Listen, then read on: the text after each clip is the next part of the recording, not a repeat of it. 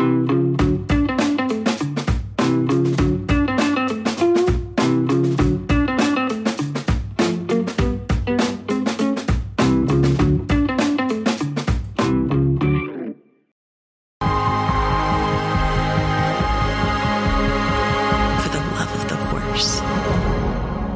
generations to come.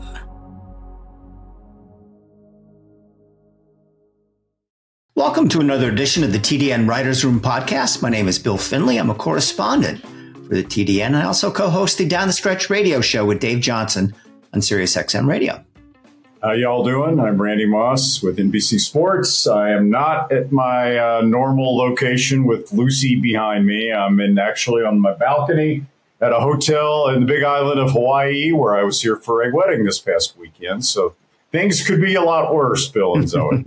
And it could. The weather looks a lot nicer there. That looks absolutely fabulous. It is positively pissing down here. We were actually supposed to do this earlier, and the Wi-Fi went out at Dan Ross's house. So Sue was like, "Oh, just nip home." I'm like, Sue, it's raining and it's LA traffic. There is no nipping home to do anything about it. So I'm sorry if I missed your interview with Brook Smith a little bit earlier. Well, Zoe, we're glad to have you. And Randy, thank you for taking some time out from your fabulous stay in Hawaii to take part in the show. All right, guys, let's get right into it. Last weekend, a big weekend of Derby and Oaks preps, highlighted by the Risen Star Stakes. I think the story here is that after Fierceness didn't run well in the Holy Bull, after the Baffert debacle, we're all looking for who the heck is the horse to beat or who the heck is the favorite in the Kentucky Derby. I think after the Risen Star, we have that horse now. It's Sierra Leone. Will he win the Derby? I have no idea. But, I think he belongs at number one on everybody's list. Fabulously well-bred, the Coolmore team, etc. Sat behind a slow pace, came from back, and, didn't blow away Track Phantom by 10 lengths, but he beat a horse, Track Phantom, who actually had a pretty soft trip, I thought, on the front end with slow fractions. Got a 90 buyer. Yeah, he's number one on my list, Randy. Yeah, I would agree. We'll see if anything really steps up in some of the other prep races. It's not the kind of performance that would, sort of blow you away or anything like that. But, given the way Fierceness ran and the way some of the other Derby preps other than Nisos have popped up, this horse I think will probably have to be the so-called leader in the clubhouse right now. He's got the Bluegrass Stakes coming up next. According to the current plan. We'll hear from Brook Smith, the co-owner, a little bit later. What I liked about him the most is what you just mentioned, Bill, the slow pace. 49 and something for 1.1 miles on a sloppy racetrack. He finished in about 23 2/5 seconds for his final quarter mile, which is racehorse time to close.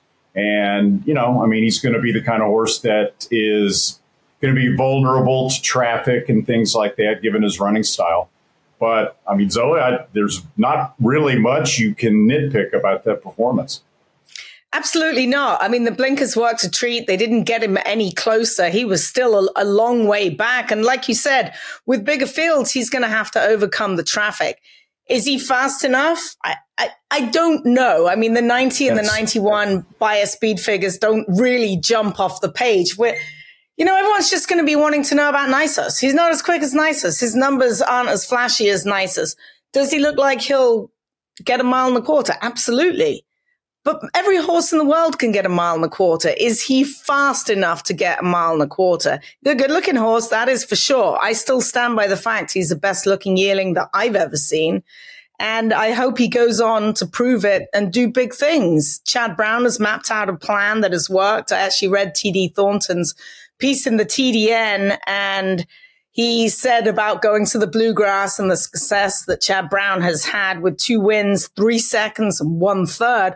But it just begs me to wonder, Chad was so sure this horse needed 11 weeks. Okay. So he had 11 weeks off and that worked. And then he's going to run in the Bluegrass, which is a month, 5 weeks to the Kentucky Derby. Now the 50 points is probably going to garner him a position already. So the pressure's not on, but you don't want to run last in the Bluegrass or have a really hard race if you're used to running with 11 weeks between your races. That is the only thing that jumps off the page. And then according to TD Thornton, horses with only 2 sophomore starts going into the first Saturday in May since 2017 are a combined 0 for 39. So TD went down the rabbit hole. You didn't have to, Randy, because you were in Hawaii, sipping pina coladas.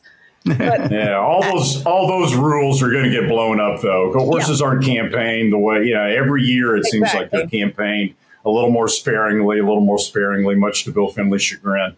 I say you can't really nitpick Sierra Leone, but he's obviously going to have to run a lot faster than he ran in the Risen Star if he's going to be a Kentucky Derby winner. Now, the pace of the Risen Star doesn't really lend itself to a fast speed figure, whether it be Buyers or Ragozins or Thoroughgraphs. He's not going to jump off the page in that respect. So he's going to have to step up his game there. But so far, I mean, he looks like the kind of horse that will improve with extra distance. We just don't know how much. We'll find out later. Randy, what you just mentioned, though, the 90 Buyer is fine, but it's not, as Zoe said, is an eye-opening. But with no Nisos or any of the Baffert horses being involved in the Kentucky Derby, and, the jury's still out on fierceness, who's faster? If he's, that's the thing. I mean, right now, nobody. Right? I mean, Track Phantom had everything his own way on the front end, had an off track, controlled the pace, nice slow pace, ran well, but you can't really be confident as the distances stretch out, given the way he ran against Sierra Leone, that he's going to be able to, to be as good. Locke is supposed to run in the Fountain of Youth. Dornoch is supposed to run in the Fountain of Youth March the 5th, so we'll see if those horses step up. But right now, even though he's only got mediocre speed figures, that's why he's the future favorite for the last round of future wagering for the Derby. So on the same card was the Rachel Alexandra for the 3-year-old fillies getting ready to head down the road to the Kentucky Oaks. The winner was Tarifa, who scored a mild upset over Intricate. She also got a 90 Buyer, so she got the same figure as Sierra Leone. I thought she looked really good, and I think that she is going to be very strong going forward. Just one other thing I'd like to add. You can't escape this. Tarifa goes into the gate at 6-1, crosses the wire at 5-2. Thank you, computer guys. Thank you, horse racing, for making a winning bet a sour experience for anybody that bet on her. But, that's a problem we've been talking about forever, and I don't know if we're going to come up with any solutions. Brad Cox is such a good trainer to begin with, but he is really good, really, really good with 3-year-old fillies. This was his second straight win in the Rachel Alexander. He's won 3 of the last 4, and he's got more in the tank, too. He's got a couple other really nice fillies going down the road to the Kentucky Oaks. So Tarifa, two thumbs up for me.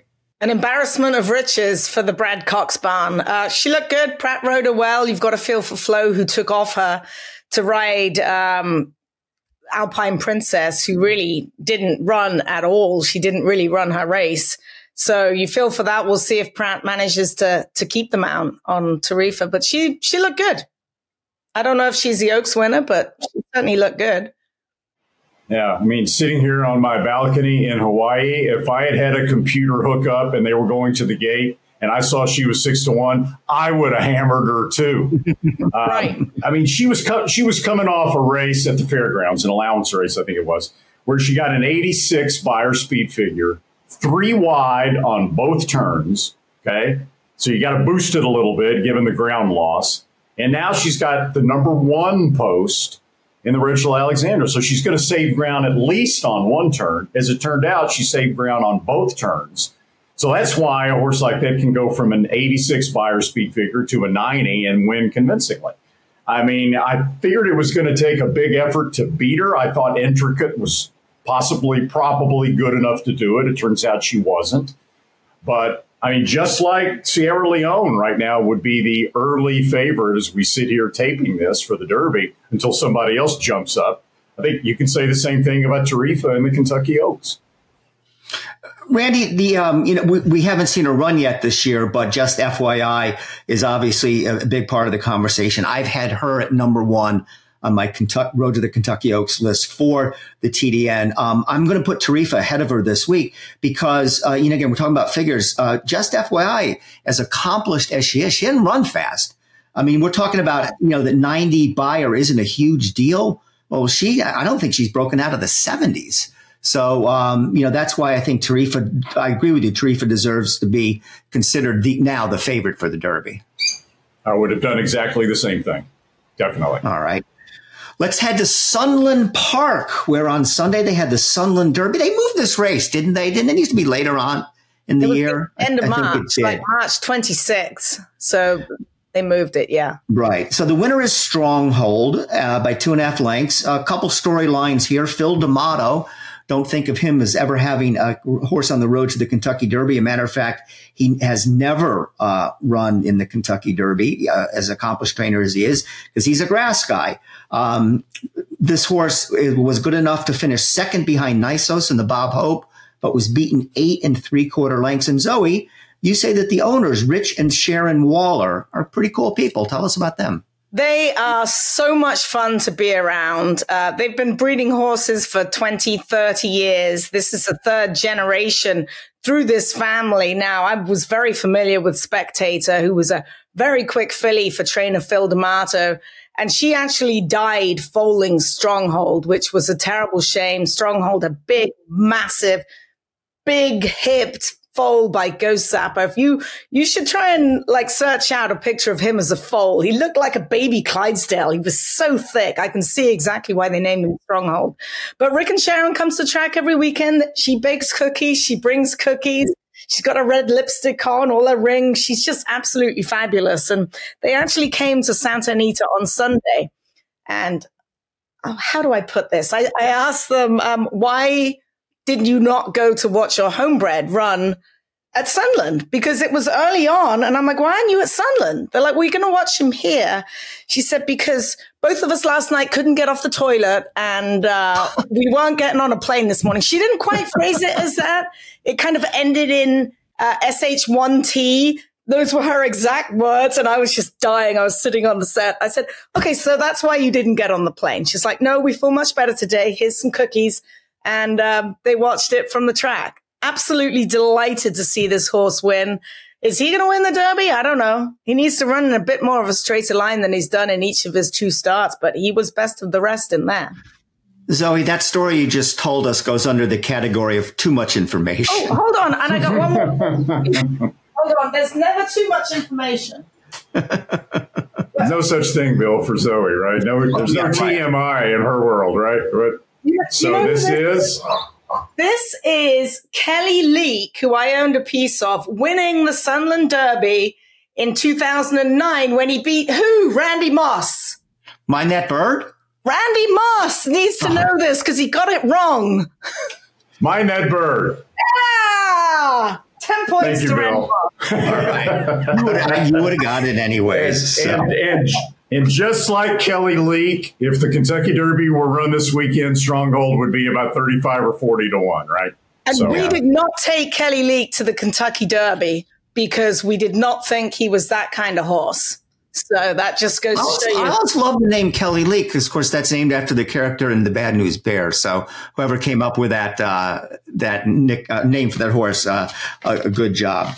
Yeah, he's into Tehachapi, retired, running around in the snow. So big thumbs up to Maggie Moss for sending him to me after he retired. The TDN Writers Room is brought to you by Keeneland. Keeneland ticket sales kick off today for the upcoming spring meet to be held April the 5th through the 26th. We have a variety of ticket options for dining, grandstand, reserve seating, and general admission are all available. All tickets are required to be purchased in advance via Keeneland's official online ticket office at tickets.keeneland.com/racing.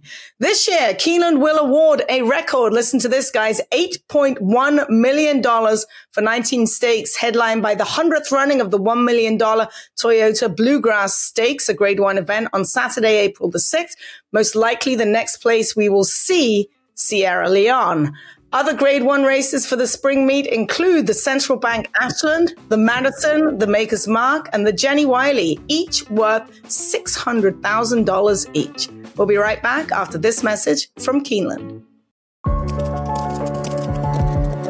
At Keeneland, a horse will always be measured in hands. Hands that see, that sense, that speak. Hands that hold our sport to a higher standard. Not for our sake, but for theirs. For the love of the horse, for generations to come.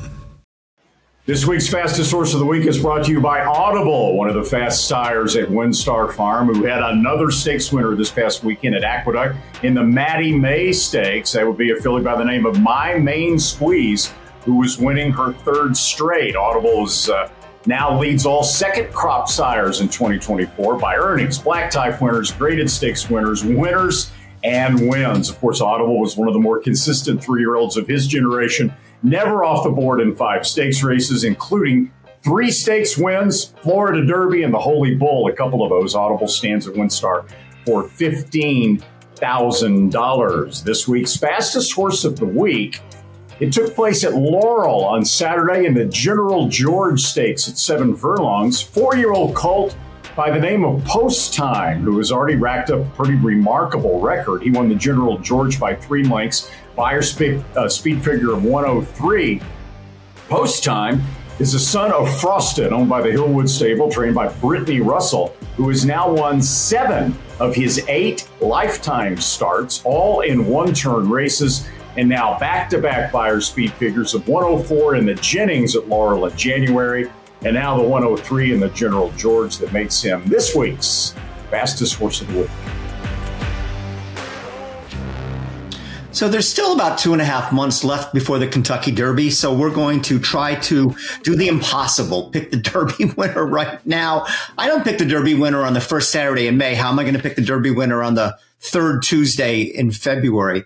But a couple things. So you look at these Derby future wagers, and I can't say this enough. That is the worst bet in the history of horse racing. How anybody can bet that thing is nuts. Sierra Leone's a perfectly good horse. I understand. He's 6-1 in the future wager. I think if the race will run tomorrow, he'd be 6-1. And then he's got about a 50-50 chance that any of these horses get hurt. So save your money, folks. I don't really get it. Okay. After saying all that, I am going to pick out one horse, though. If you like Sierra Leone, how do you not like Dornoch, who beat him in the Remsen and also did it very gamely, came back at the end when it looked like Sierra Leone had the race won. Danny Gargan has been, before this horse ever even ran, said it was the best horse he's ever trained. So I reserve the right to change my mind at least 25 times between now and Derby Day. But okay, on February 20th, if I called it right, we're going to give me some credit after the Derby. Dornoch, my Derby winner right now. Do you think the Derby gods will allow that? 2 half brothers to win the Derby? That's right. Yeah. That would be really cool if that were to happen. Yeah. Of course, yes, he's a full brother to Mage. Yeah. Gosh, it's a hard one. I mean, right now I'd have to go with Sierra Leone just because I can't really think of anyone else, to be perfectly honest, other than the ones that can't run in the Derby.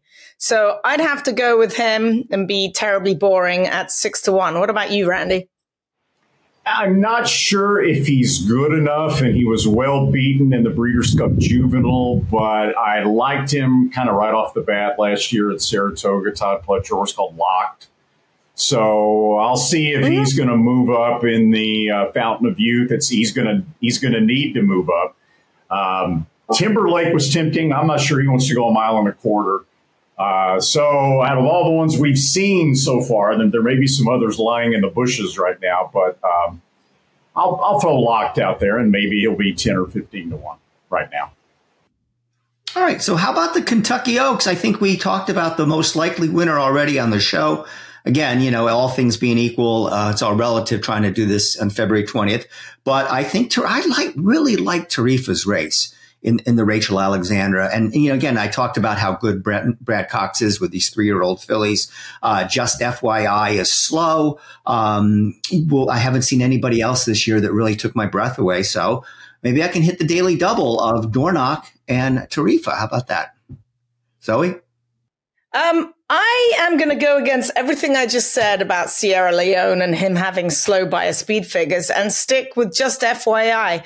And the reason I'm doing this, because as a 3-year-old, I think she'll finally get the chance to grow into that big, beautiful frame of hers. She's a big filly. She should never have won at first asking, going 5.5 or 6 furlongs, whatever it was, at Saratoga that day. And I believe that the slow buyer speed figures are just purely for the fact that she wasn't ready for them. I think we are going to see a bigger, stronger version of Just FYI, whose buyer speed figures are going to improve dramatically when we see her come to the fray. She's already had 5 or 6 works down there at Payson. She's been training really, really well. And does anyone know where she's going to run next? Yeah, the Devona Dale. Okay. I can't wait to see her. I would love to be down there and see her in the flesh just to see how she looks, because she's always had that huge frame, and it's just sheer guts and determination and some class and some athleticism that got her to win when she won last year. So I'm sticking with her. I absolutely love her. All right. And I know I just said that Tarifa, belongs as the early Kentucky Oaks favorite based on what she did at the fairgrounds. She did everything the right way. She set inside. She probably took a little bit of kickback on a sloppy track day. She did get a good trip. Nice turn of foot, turning for home. But look, if we would say that Kinza would be a pretty solid favorite for the Oaks, if she were allowed to run, trained by Bob Baffert, I thought Copion, Richard Mandela's horse, ran admirably chasing Kinza last time out at Santa Anita. So right now, I'll take Copion as my Kentucky Oaks horse, even though I thought Tarifa looked really good. Right. So some sad news this week. Just yesterday, it was announced that Echo Zulu had to be put down. Remember, she was injured while preparing for the Breeders' Cup. She got cast in her stall and injured herself when she tried to get back on her feet. And Randy, I'll let you take this one away, because I think more than anybody else, you really appreciated how good this filly was. She was a 4-time Grade 1 winner, won stakes at 2, 3, and 4. But I think a lot of the reasons why you put her in such high esteem was going back to the buyer figures. She was a very, very fast horse. And I know you said that you voted for her over Goodnight Olive in the female sprint division. But, Randy, she had an abbreviated campaign this year, and I don't know if they would have run her next year if she didn't get injured or not. So we didn't see I shouldn't say that. We got a nice 2, 3, and 4-year-old campaign out of her. But put it all in perspective. How good was this filly? Very, very fast. In fact, Steve Asmussen has said that it might be, just in terms of sheer speed, the fastest horse that he's ever trained. And he's had some pretty darn fast horses over the years, right? And I just feel so sorry for the connections of this horse. The horse itself, obviously. But, when she got hurt preparing for the Breeders' Cup, Asmussen was pretty emotional about it. Not just because she's a fast racehorse, but because her personality around the barn. Apparently very kind, very sweet, just a fantastic horse to be around, an easy horse to like. And you try, these trainers try not to get attached to the horses, but, sometimes it's just impossible. And even after her injury, when he talked about her recovery, he would start to get a little bit emotional talking about it. It's just the nature of her injury, right? No one ever felt comfortable. We talked about it. Right? So far, so good, but it's a long road. So many things can happen. These horses are so fragile. And it's just sad that she got as far as she got. And then, Zoe, something like this happens where she gets cast in her stall, and then it all just goes up in smoke. It's really, really a sad thing. Absolutely gut-wrenching. When I heard the news yesterday, I've got to be honest, I shed a tear. It was just gut-wrenching because, I'm based out here. I went and visited her when she was in her stall before she went to Chino, which did a marvelous job down there. Dr. Ryan Carpenter, the best in the game, did the surgery on her right here at Santa Anita. And they took her down there, and she was just a wonderful patient. I mean, love him or hate him, Scott Blasi has lovers and haters everywhere, but he went down every single day after training while they had those Breeders' Cup horses here to go and see her, to give her carrots, to go and visit her. When Steve came out, he went down. They spent hours with her. She got the best care possible and just gut wrenching. And, you made such a compelling case. I had not submitted my Eclipse Award votes before we did that podcast. I was going to wait till after just because I wanted to take one final look and be sure. I changed my vote and voted for Echo Zulu. There were 70 votes for her for champion sprinter and 142 for Goodnight Olive. And I'm pleased to say I was one of the 70. She was just a true champion in every single sense of the word. The TDN Writers Room, also brought to you by the Pennsylvania Horse Breeders Association. Big news this week for the biggest PA bred stars of 2023. First of all, Angel of Empire was named the top Mid-Atlantic bred of 2023. Congratulations to his breeders. Forgotten Land Investment, Inc. and Black Diamond Equine, and owner Albaugh Stables from Iowa. Then you've got Caravel and Nimitz Class, who made 3 out of the top 4 horses Pennsylvania breds. Speaking of Caravel, the TDN's Katie Petruniak has reported that she has now been purchased by John Stewart's Resolute Farm. Remember when he was the Green Group Guest of the Week? And Caravel will now be headed overseas for a date with none other than Frankel. We'll be right back after this message from the PHBA. The state of Pennsylvania has the best breeders program in the entire United States. When you buy a yearling, it's a little bit like buying a lottery ticket. And we are trying to provide the lottery ticket that the likelihood is to hit the jackpot. Angel of Empire wins the Arkansas Derby and wins it clear. Uncle Heavy late, it's a photo finish. Pennsylvania and the PHBA have the best state-bred program in the country, bar none. The winner, Uncle Heavy. He's a 3-year-old bred in Pennsylvania. Every sire hopes to have a son to follow in his footsteps. An impressive debut. For Munnings, that son is Jack Christopher. Jack Christopher to win the Champagne. Unbeaten Grade 1 winner at 2. Dual Grade 1 winner at 3. And he is pouring it on here. It is Jack Christopher winning the Grade 1 H. Allen Jerkins Memorial. Jack Christopher. It's time for the Coolmore Stallion of the Week, and this week that is Jack Christopher.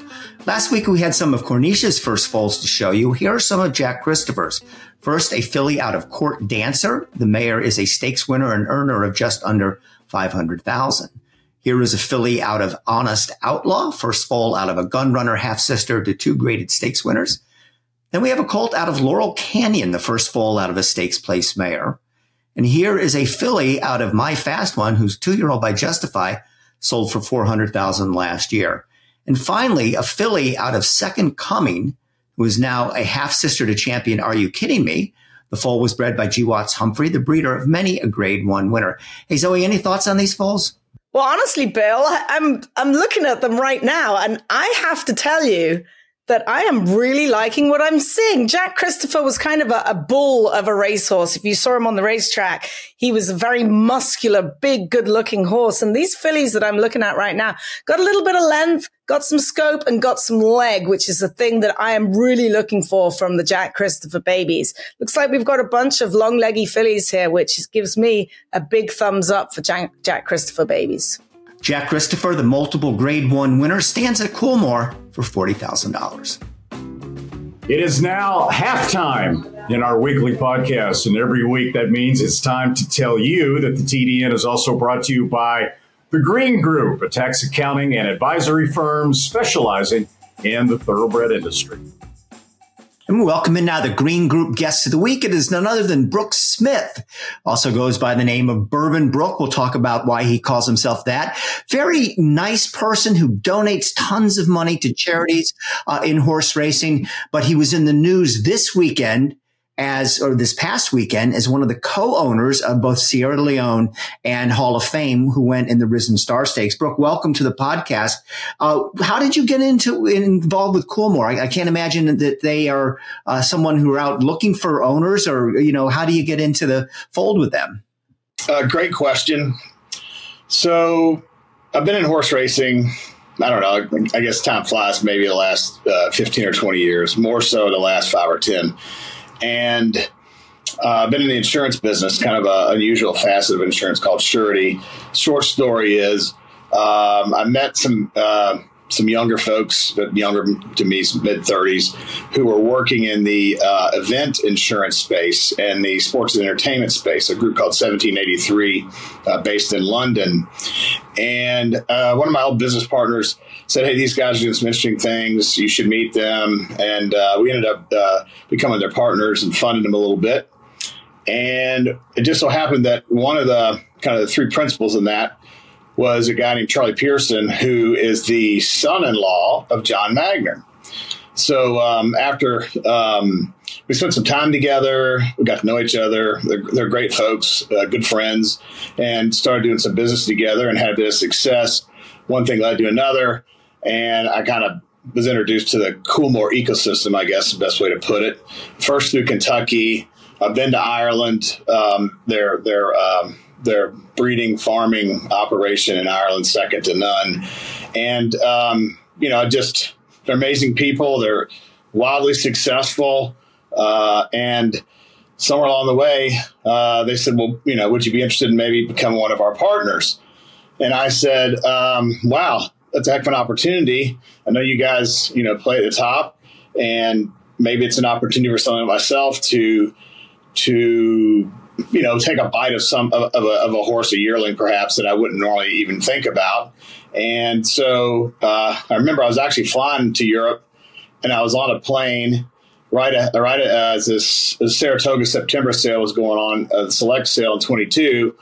And Adrian Wallace there was texting me saying, okay, we're going to look at a couple of these yearlings. And the first one I think that maybe came up was Sierra Leone. And he's texting me, this horse could, be $1 million or more. And then, then I'm getting texts like, $1.6 million, $1.8 million, are you in? And I'm hitting, yes, and so that's kind of how it started. And then at that same sale, of course, they also bought what is today Hall of Fame. And to have two horses come out of one sale, spending money on these nice horses obviously is because of their breeding and their conformation and their athleticism and everything you would hope to see. But to have 2 of them that were purchased in one sale like that, and to have them in the middle of everything is quite amazing, to be honest. So there's a short version. Well, Brook, before we dive into the nitty-gritty on the horses, give us a little bit of your personal background, how you got involved in the sport to begin with, why, how your interest in it first got piqued. I know you run horses under Rocket Ship Racing as well. Tell us about all that. Yeah, it's anything that has like such history to it. These horses, they don't run but a minute or two, but everything that happens around the track, the farms, the people, the history. I marvel at stuff like that. When I was in my 30s, 20 years ago plus, I had a friend whose father bought into a syndicate, had a filly that was actually running in, I think it was the Humana Distaff at the time. Horse's name was Loris Pistolet, went off at like 30-1. And of course, the storybook wins the race. There's, 50 people in the winner's circle, high five. And I happened to have probably, $20 to win in place and, felt like I was on top of the world. And so I was like, that's different and pretty exciting. And I think I'd like to try to, get around that again. So a good friend of mine that I graduated from high school with in Oldham County outside of Louisville, Bill Denzik, he was training a few horses. We got reconnected. I bought a few horses with him. Even before that, I actually bought a few horses with a guy named Danny Hutt, who was one of my dear, dear friends. Unfortunately, had a heart attack and left us way too early. But then as you get in and around this type of thing, I mean, you guys know that's why you're on this podcast. This stuff gets in your blood. There's just no other way to say it. Very interesting. Brook, didn't you also, because I remember I've interviewed you a couple times, what's your background in the bourbon industry? Yeah, I mean, again, it's kind of like, and I say this a lot, but, Save Ferris. I should have never watched that movie when I was in middle school, but Ferris Bueller's Day Off. But you're in Kentucky and you want to get in the middle of something that's interesting. That generally doesn't mean it's a great business, but fortunately, bourbon's booming. And I had an opportunity to buy into Castle and Key Distillery there in Frankfurt. Still own a small piece of that. And then was involved in a few other bourbon brands, a brand called Barrel Bourbon. It's highly acclaimed and good folks there, buying some barrels and kind of acting as a middleman here and there. So in and around bourbon.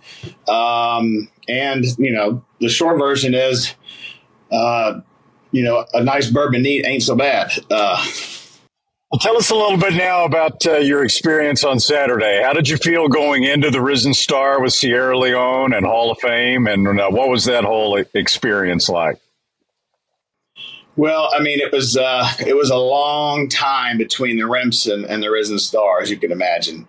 So there was a lot of conjecture and, how good is Sierra Leone and this crazy move that the horse made from the back of the field and then Hall of Fame coming right off a bomber maiden victory at the track. It was surreal. Like Caton was asking me a question or two in the paddock, and I just kind of got tongue-tied because I didn't really know what to say. I mean, what can you say when you have, a couple of the top 10 Derby contenders going in a prep race? It was great because I was around all the folks that I know from Coolmore, also had some other friends, and my two youngest sons were with me. So even though the wind was blowing, the rain was blowing a bit sideways, it was just surreal, amazing. And then to have Sierra Leone kind of run the same type of race, impressive considering all the slow fractions and coming through the mud and all that. It's just, I mean, again, I usually watch these types of moments on TV, but to be a part of one, you don't quite know what to think, to be honest. But it's exciting. And I think Sierra Leone's a type of horse that could develop a following because of the running style and those types of things. So, Brook, what you do with your earnings is very commendable. For anything that you make on the racetrack, you donate a percentage to the Backside Learning Center for a purpose program at Churchill Downs. Tell us about that program, what it does, and why you decided to get on board as a benefactor. Well, I mean, anything that I ever do, because, again, I feel like I'm on extended play, to be honest, just have had some good fortune and had a lot of great, amazing people around me. But it has to have some kind of a mankind or social component to it. I mean, what's the point otherwise? So as I started to learn more about the Backside Learning Center, and I say this a lot when people ask me about it, but the Backside Learning Center is the backbone of the industry. Those are the workers that get up early and it's tough duty. But again, they have the business and the industry in their blood. And the budget that the Backside Learning Center has had is kind of anemic considering, all the money that flows through the industry. So when I sat down with Sherry Stanley and a few of the folks there, I said, there's got to be a program where, these owners, they should contribute a percentage of their purses to elevate the foundation of the business and take care of these folks that are out there every day, taking care of their horses, sacrificing that with their families. And so as I was looking at kind of what the Backside Learning Center's programming is and how they ran their nonprofit, I thought, wow, this deserves a few more logs on the fire. So we came up with this Purses for a Purpose. Owners can contribute, 1% of their purses or 1% of their win purses. I decided that I was going to, contribute 10% of any purse that I won through Rocket Ship Racing or otherwise. And, the budget's increased. There's been a lot of great programming done. I wouldn't be surprised to see them in a new building in the next year or two that really will help their population. So, that is horse racing, the backside. Oh, that's really commendable. And obviously we all hope there's a lot more left with to be made with Sierra Leone and Hall of Fame. On that topic, I mean, you've been around racing, you said 15 or 20 years. Now you've got a horse that's Kentucky Derby quality. How do you keep yourself on your feet on the ground between now and the Bluegrass and the Kentucky Derby? Great question. Maybe you let yourself revel in the moment like 10 or 15 minutes a day, because otherwise you won't get anything done, I guess. I'd say, just like great things in life, even things that are a challenge, I think you have to keep them in perspective. I used to hate this saying, don't let your highs get too high or your lows get too low. But as long as you have trajectory, right, that's not the worst thing in the world. So we all know, everybody on this podcast knows that these things can change in a step. So just hopeful that the horse stays sound and healthy. He seems the type, but again, knock on wood. And then, allow that mind to kind of think about what could be. It's pretty tough when everybody in the world's texting you about it. That's one thing I'd have to say. Not a bad problem. I never had somebody text in my phone after that race. But yeah, and have fun. Just have fun with it. Enjoy it.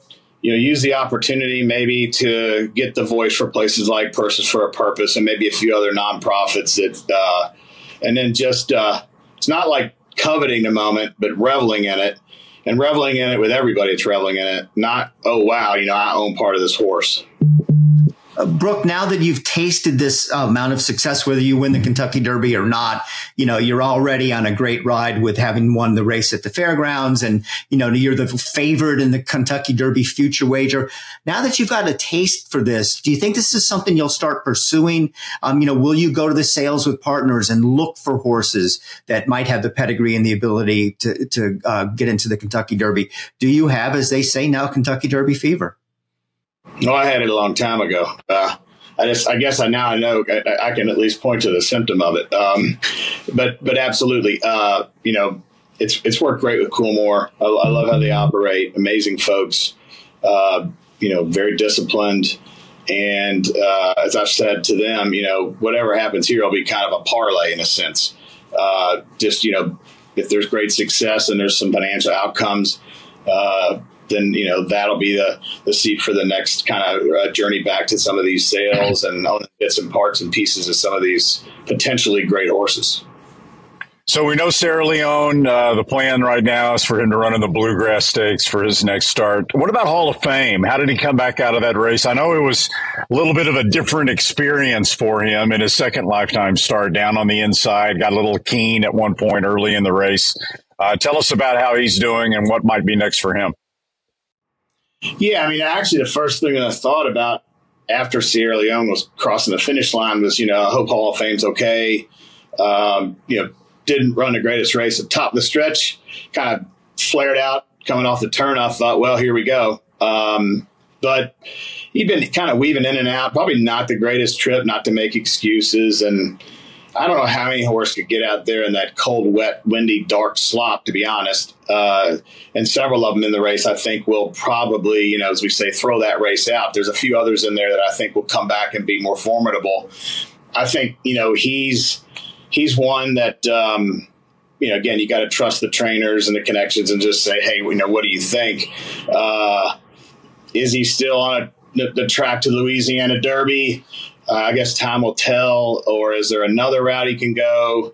I think after the next few days, we'll get a sense. I don't feel like he came out of the race in any bad form. But as you all know, a horse that goes through something like that, there's only so many squeezes in a lemon. Brook, either last year or the year before, I don't remember, but as again, part of your charitable endeavors, you made a large future wager on a horse in the Kentucky Derby. And a year you didn't have a horse in there and you were going to donate the profits to the Backstretch Learning Center. That didn't work out. The horse didn't win. Might you do something similar with Sierra Leone? Well, yeah, beyond a 10% of the purses, which could be formidable. I'm sure I'll be digging in my pocket a little bit deeper for Backside Learning Center. I have snuck a few future wagers in there along the way.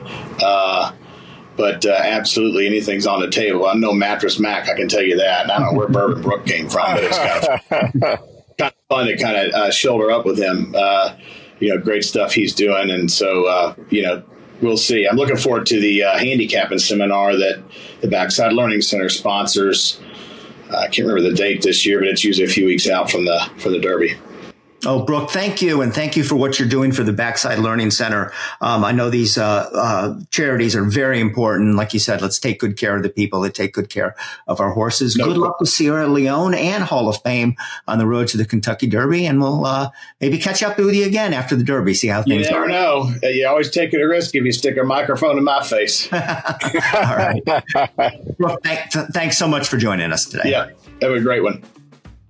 As this week's Green Group Guest of the Week, Brook T. Smith will receive a free 1-hour tax consultation from Lynn Green and Company at the Green Group. For more information on how the Green Group might be able to help you with your taxes and save you a little bit of this, log on to www.greenco.com. Are you paying too much in taxes? The Green Group can help. There's a reason the most successful owners, breeders, and horsemen select the Green Group as their tax advisors. They save you money and share successful strategies. Over the past 40 years, the Green Group founder, Len Green, has owned and bred some of the best racehorses in the history of the sport, like Eclipse Award-winning champions Jaywalk and Wonderwheel. His DJ stable competes at the highest level and has received the game's most prestigious honors. Len Green's in-depth, hands-on industry knowledge, combined with cutting-edge tax-saving strategies, has produced positive results for his clientele and has made the Green Group the top-rated accounting and tax firm in the thoroughbred business. For a confidential and complimentary consultation, contact us at 732-634-5100 or visit our website at www.greenco.com. The Green Group, proven strategies to save you taxes. In this week's edition of First Things First, I did not catch up with the Corgis. I am wearing the t-shirt though. Maybe we'll get to show the Corgi National Finals next week, but I actually did catch up with Craig Lewis to talk about the brilliant Calbred, the recently retired Brickhouse Ride.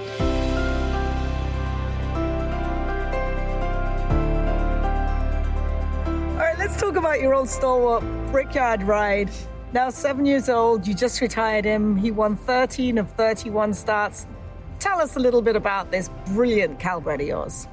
Well, as everybody knows, he had wicked speed, and he stuck around for a long time. I first got him when he was 2. He's being retired at 7, and he just was a whole lot of fun to train, and we're going to miss him. What was one of his biggest assets? Speed, and he loved to train, and he loved the competition. Just like his daddy, probably the best stud in California now, Clubhouse Ride. Now, Clubhouse Ride's been on a tear of late right here at Santa Anita. He had at least 2 winners this past Thursday. You trained him. What does it feel for you to have all of these horses going through your program and then going on to the breeding shed? It's great.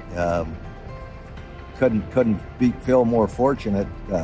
He was a very good racehorse. He won $1.3 million, and he appears to be even a better stud. I looked at his stats yesterday. He's currently the leading stud in California, and already at the Santa Anita meet, he's had 11 winners, and more to come, I'm sure. And what are the plans for his son, Brickyard Ride, moving forward now? Brickyard Ride is, as I stated, retired. He's going to get the rest of the year off, which is well-deserved because he laid it down every time he ran. And then he's going to go to stud. A lot of interest in him from various places throughout the country, so no final determination has been made yet as to what farm or what state he will even end up standing in. Oh, so I just assumed he was going to be a Calbred sire. Don't know. People are very interested in him. And people are very interested in his sire, Clubhouse Ride. That's awesome. Yeah. Brickyard Ride, what was one of his favorite races that he won for you? One of your favorites? Well, I really enjoyed the San Carlos because that was 7/8, and at the time, several people thought that he couldn't go that far, but he was brilliant that day, won the race pretty easily, and subsequent to that, he even was able to negotiate 2 turns, won a stake at 2 turns, and competed against graded horses at 2 turns. So he was very, very talented horse. Fortunate he came my way. Wishing you the best of luck. Thank you.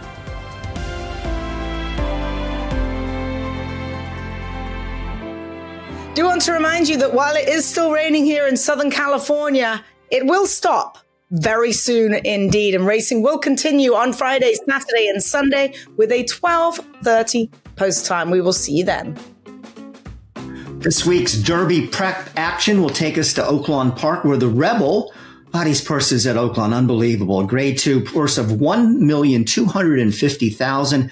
That's for the colts heading to the Kentucky Derby. The Honeybee is the prep for 3-year-old fillies on their way to the Kentucky Oaks. A couple of things that I noticed right off the bat about this race. Last week, we were talking about the Risen Star being just loaded. And usually the trainers that are racing at Fairgrounds will look at Oaklawn, and the Oaklawn trainers will look at Fairgrounds. This race did not come up that tough, and it has a much bigger purse than the Risen Star, which I think just goes to show you how popular that New Orleans route to the Kentucky Derby has suddenly become, with so many top horses vying in that race last week, where, again, a much better race. Randy, you mentioned earlier Timberlake was a horse that you were a little bit interested in. I guess he'll be the favorite. He won the Champagne at grade 1. Didn't run great in the Breeders' Cup Juvenile, where he ran 4th, but if he runs back to his best start in the Champagne, he should be tough. So I want to ask you a question. Where is Muth? Wasn't he supposed to run in this? I think that may be a reason that we just have kind of 12 horses plus Timberlake, because Hall of Famer Bob Baffert doesn't go to the Fairgrounds for prep races. He was pointing Muth to here. He actually worked on Sunday. Now, if you look at the work on XBTV, the work looks good. Muth is a little bit keen. He's a little bit just running through the bridle, running a little bit free. And I asked Bob, I said, why didn't you go? And he said there was an incident on the racetrack. They broke off at the half-mile pole. The sirens went off. The rider pulled him up at the quarter pole. Then they had to wait. They brought the harrows back out. They had to wait even longer, and he just got really riled off and pretty much ran off at the beginning of the work. And when they got to the wire, Bob just told his rider, just take him home, pull him up. There was no mile-long gallop out. And he said he was not happy with that work to put him on the plane and send him. So that's the reason why Muth is not there. Yeah, and his presence will definitely, his absence will definitely be felt in the Rebel. Look, I mean, we talked about Oaklawn and how they reinvest their casino money in horse racing more than any other track in America. Just look at the purses for a race like this. But, I mean, at this point, $1.3 million for the Rebel, they may need to reconsider how much they're putting into a race like this, because you got 13 horses in the race. 12 of them made their most recent starts at Oaklawn. The only horse they got that didn't make his most recent start at Oaklawn was Timberlake, trained by Brad Cox, who has a big stable at Oaklawn. And Brad has been saying right from day one that this is the race that Timberlake was going to be pointed to. So since Muth didn't come, there's really no other horse out there that $1.3 million was able to attract, which is mind-blowing when you think about, how much money is being put into a race like this. Timberlake is 6-5 in the morning line. He may even go off a little bit less than that. This race didn't even get the best horse at Oaklawn, which is Mystic Dan, who won the Southwest Stakes by 8 lengths with a 101 Beyer speed figure. And the decision was made to skip the Rebel for Mystic Dan, despite the $1.3 million, and just point him directly for the Arkansas Derby. So in the absence of Mystic Dan, you've got Timberlake that's probably going to be 4-5 or even money. And you've got Just Steel, trained by Wayne Lucas, who was right behind, a long way behind, but behind Mystic Dan in the Southwest, is really the two horses to me that kind of stick out on paper. I think it really just goes to prove Bill's point when we were talking about the Derby. Now the purse has been up to $5 million. Bill put his hands up and said, listen, if the Derby was $100,000, people would still run in it. I think the fact that it's worth so many points, right? And they all thought that Bob was bringing Muth or one of his giants, and they're not going to garner those points. People didn't get on the plane when they thought Bob was going because they need the points. They don't care about the money. Now, D. Wayne Lucas cares about the money, and he's got Just Steel's going to dance probably every single dance and have to be just steel leading up to the first Saturday in May. So he's in there and everyone else is in there, but you're not garnering those magical horses because the points are oh so important at this time of the year. And everyone knows that Bob sends his horses, his good ones, to Oaklawn. The other big action in horse racing this weekend, of course, will be taking place in Saudi Arabia, where we have the Saudi Cup, $20 million. Talk about staggering amounts of money, $20 million. And that was enough to get people to run for sure. It's interesting. I think we're going to find out who the best horse in America is by running a race in Saudi Arabia, because right now it looks like that's between National Treasure and White Barrio. Maybe even Saudi Crown gets into the mix. And I know Randy Moss has got to be extra excited because both Derma Sotogake and Senor Buscador are in the race. If two Phils hadn't been retired and if he were in this race, then I think Randy wouldn't even know what to do with himself. I haven't had a chance to look at the PPs. It won't be out for a while, but I like National Treasure's race in the Pegasus World Cup enough. I think I probably would pick him over White Barrio, but, and it's not a 2-horse race either. You got Derma Sotogake, like I mentioned, a couple other Japanese horses. It's going to be a fantastic horse race. And, but again, it's also sad that how it has hurt so many American races. The Big Cap, which is just one of the great historic races in the history of American racing, is obviously not what it used to be. And this is the reason why. Yeah, I mean, this is just a sensational race on paper, Zoe, but the racing surface at Saudi Arabia can be pretty quirky, and so you don't always get the most formful race, but it sure is interesting on paper, don't you think? It's a really interesting race, and people actually been raving over the racetrack over there and the lack of kickback, which makes it conducive to having some turf runners run well on the dirt there. Don't forget Defunded is going to be in there as well. He's already beaten White Barrio and National Treasure. When he's good, he's very, very good. It's going to be a good race, but Bill, you didn't mention your favorite horse. Come on, Bill, the PA bred, Bookham Dano in the Saudi Dano, of course. No, not PA bred, Jersey bred, Jersey bred, sorry. Yes, he'll be going in the Saudi Derby, Bookham Dano. And I don't think he's a Kentucky Derby horse, but good management. They can go over there and will be the biggest win for a Jersey bred since Open Mind won one of the Breeders' Cup races. So my poor Jersey bred program, they're doing their best with with a lot of obstacles in their way. But yeah, let's go get him, Bookham Dano. So you got the J horse, you got the Jersey horse, but then you got the Japanese horses as well. I mean, there's more than just Derma Sotogake, as you pointed out. He was a really good second, obviously, in the Breeders' Cup Classic behind White Barrio. But he's not even the top-ranked Japanese dirt horse. That would be a horse called Lemon Pop, who is going to be in the Saudi Cup as well. He won the Champions Cup last year in Japan. So the Japanese have dominated in recent years in some of these races in Saudi Arabia. So they're going to be pretty formidable. Not just Derma Sotogake, but Lemon Pop as well. Ushba Tesoro. Him too. Yes. There you go. Yes. Dubai World Cup. I want to remind you that each and every week, the TDN is brought to you by XBTV. And this week's Work of the Week is NISO along with Windstock. As we watch them go around here, NISOS is on the outside of Windstock. This is past Saturday for Hall of Famer Bob Baffert. NISOS, of course, was the dominant winner of the Robert F. Lewis Stakes in his last start, and Windstock took down the Los Futurity. Now, things didn't go his way when Windstock shipped to the Southwest Stakes at Oaklawn, but looks like he's coming back, but probably doesn't need to work with NISOS in the future. But nevertheless, an extremely good work by NISOS, and we'll have to see where he shows up next for Bob Baffert. All the thrills. Fraction of the bills. Experience the power of the partnership. Change your life, make new friends, and compete at the highest level of thoroughbred racing.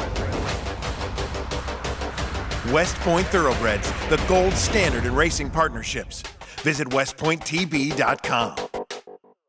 TDN Writers Room also brought to you by West Point Thoroughbreds. West Point's Jackson Traveler won the Bob Thomas Memorial. That was on the Sunland Derby undercard at Sunland Park Sunday.